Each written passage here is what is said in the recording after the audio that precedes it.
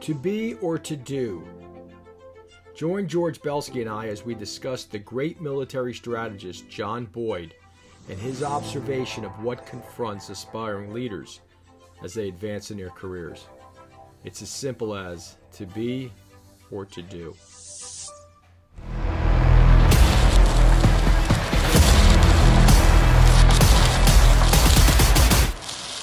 John Boyd is one of those unsung heroes in American history. Considered the grandfather of maneuver warfare, he's mentored many young leaders either in person when he worked at the Pentagon or through his teachings. He would often let these students know that as they advanced in their careers, they would inevitably find themselves at a crossroads, a fork in the road. Now, to the left was we'll call the to be lane. It was there for those seeking high achievement, status, importance, rank. And to the right would be the path we'll call the to do, reserved for those that wanted to quietly get things done, leave an impact, and not worry about the credit. To be or to do, achievement or impact. George Boyd recognized that when credit becomes that guiding factor, you as a leader, your leadership is at risk. And that kind of reminds me of Truman's quote that it's amazing how much you can accomplish if you do not care who gets the credit. And I think I've heard you say that a few times. So my question for you tonight, is it wrong to take the to be path? And if so, how could aspiring leaders protect themselves from that? Or how could their mentors keep them on the to-do path? So what say you? Wow, that's a great question.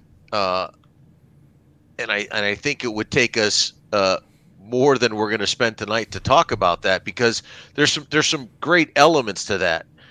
I think Boyd is has to be looked at in the context of the military that he was serving in, right? So we know that Boyd joins the Air Force, enlists in the Air Force, winds up teaching at the Air Force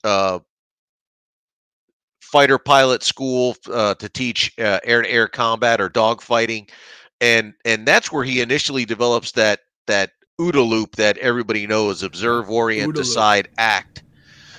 And then, he progresses out through his career, but he's in the service all during the Vietnam War, and then what happens to the military after the Vietnam War. It's decimated, morale is low, and he becomes part of the officers that help rebuild the military in the 80s.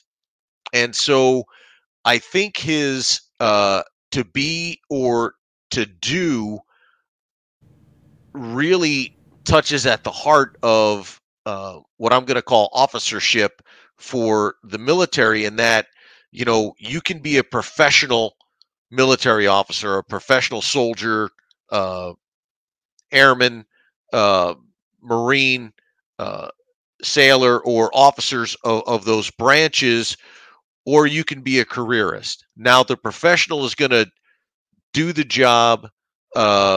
It's not that they're not going to seek promotion, but their ends are, or purpose is, to make the organization, the military branch that they serve, better, to make soldiers and their service members better. How do we build those folks to build the next generation of leaders? And that's the professional. It's not that they shun rank, but it doesn't become the goal. Right. Whereas the careerist is that person that seeks the great schools, the right assignments, but they're not necessarily doing it for the betterment of the service. They're doing it for the betterment of themselves. How do they gain power? How do they gain influence? And there was a lot of that in the Vietnam era and in a post-Vietnam era. And I think that's what Boyd is talking about when he says, hey, you can go down the road where you're going to get all the right schools, all the right assignments. You may have to compromise some of your standards, some of your ethics to fit in and be the be the company man, if you will, or you can make the impact and stand by your standards, stand by your values and ethics, and you probably won't get as high in the corporation. And I think that's why he makes that distinction.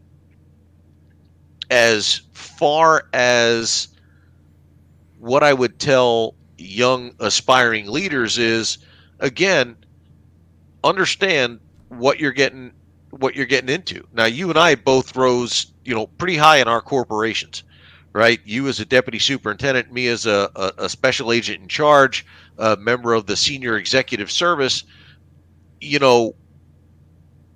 I would like to think that I did that for the right reasons. It wasn't so I could pat myself on the back and say, hey, look at me, but I had the opportunity to make things better for the people I worked for, both above and below me in the chain of command, those people I worked with, both inside and outside the organization. And maybe I left, every office I was in a little bit better when I moved on.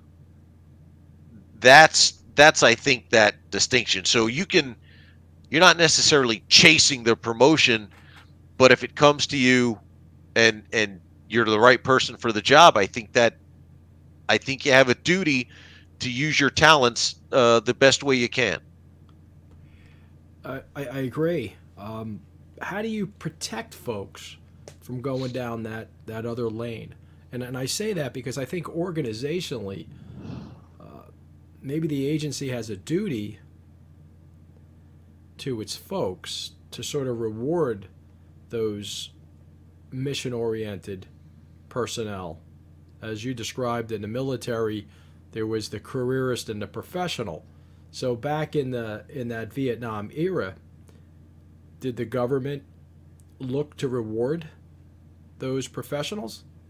I think they did. I think when they set about, and I was a junior officer at this time. I got, I commissioned in 1984, and so the Army was in that build back stage. The military was in that build back stage, and of course my small corner of the universe was in the Army. So what we saw were officers who were mid-grade and up, lieutenant colonels commanding battalions, colonels commanding brigades, division commanders, and those at the staff levels that were designing how the Army was going to look. Mm-hmm. They looked and saw what they thought was missing from the Army at the height of the Vietnam War, where people were punching tickets. You would do this assignment, punch a ticket. Now you could get looked at to get promoted to the next rank or to the next school or to the next assignment. And those officers, the ones that I worked for, were adamant about developing that professionalism. Hey, you go where you go, you do the best that you can do, and that's all you can really hope for.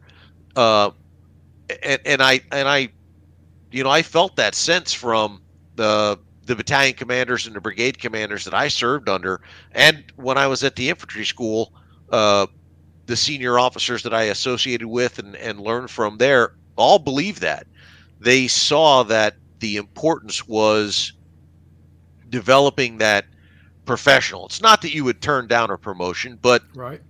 You weren't chasing it. That wasn't the be-all, end-all, which is tough because among officers there was that progression. You got 3 chances to make the next promotion when your time is due in that window, and then it's up or out. So you have to balance that, keep promoting, keep developing versus chasing it. and Now, that can be a hard thing to balance. so I've often been told that of the many differences between, say, law enforcement and the military has that professional ethic that we don't necessarily see as a standard in law enforcement. And I'm generally speaking here. Does that sort of help this challenge here? I think it has its good points and it has its bad points.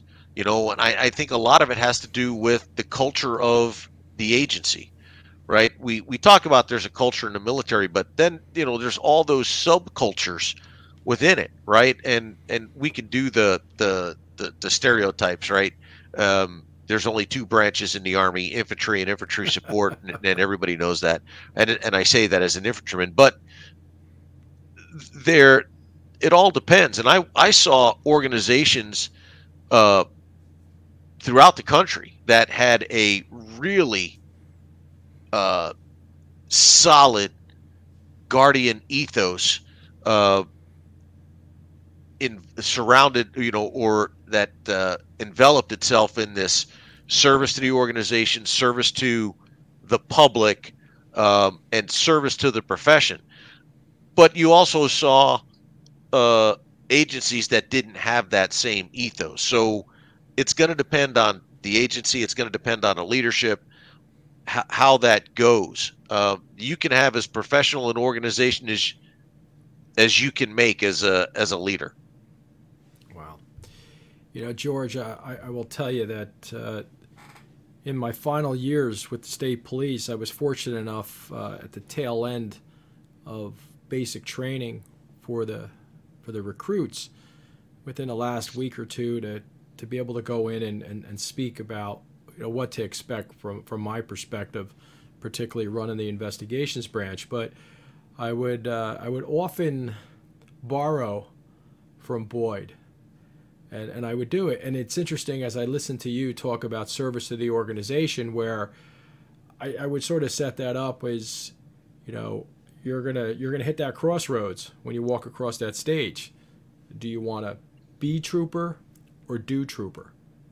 And I think what you've given me tonight is clarity that doing trooper, doing leader has everything to do with the organization and carrying out the goals and objectives of the organization, as opposed to just being is really self-centered. Yeah, I think that's what Boyd talks about. I think Boyd looks at that and says, what's the drive? What's the purpose? Is it, what can I put on my I love me wall when I'm done? Or is it more, who have I pulled with me and prepared for them? Did I leave the place better than when I found it? And I think that's what he's talking about. Because honestly, we need good people to promote. We have to have that. If you don't, you're left with the folks who are only seeking promotion for promotion's sake, and you know what that does to an organization. So we have to develop that sense of duty to the organization, but also a duty to themselves too, to promote up when it's right for them. Well, I know you like to read, so I'm going to add another one to your list, and we've already talked about it in Green Room, but Boyd's book. Yeah. The Fighter Pilot Who Changed the Art of War. Well worth reading it because it gives some additional context to what he was thinking when he was advocating that guidance to his acolytes. And I'm gonna add this one to yours, and you can see. Yeah. You can see. Yes. Once an Eagle, because I think it, and as we talked about in the Green Room, I think it parallels that quote by Boyd. Be or do. The two main characters, Sam Damon and Courtney Massingale, they are the beer and they are Doer. the doer. Again, in the military, that post Vietnam era was called the careerist versus the professional. And I've got quotes from senior leaders at the time. Some even rose up to be chief of staff of the Army, and they would say, be a Sam Damon. Mm. And that was the watchword, be a Sam Damon. And there was a reason this was on the Army War College reading list. Even though it's an anti-war book, when you read it, it's very, very interesting. Yeah. Wow. You got to give me one with the Cliff Notes. That thing looks pretty heavy. It is. It is an audio book. Oh, you're kidding. Somebody just told me that. It's an audio book, so you may be able to scrounge that up. Wow. George, can't thank you enough. To be or to do, thank you for your insight. I greatly appreciate it, and looking forward to our next one. I am as well, Ray. Thanks. You be safe. You as well.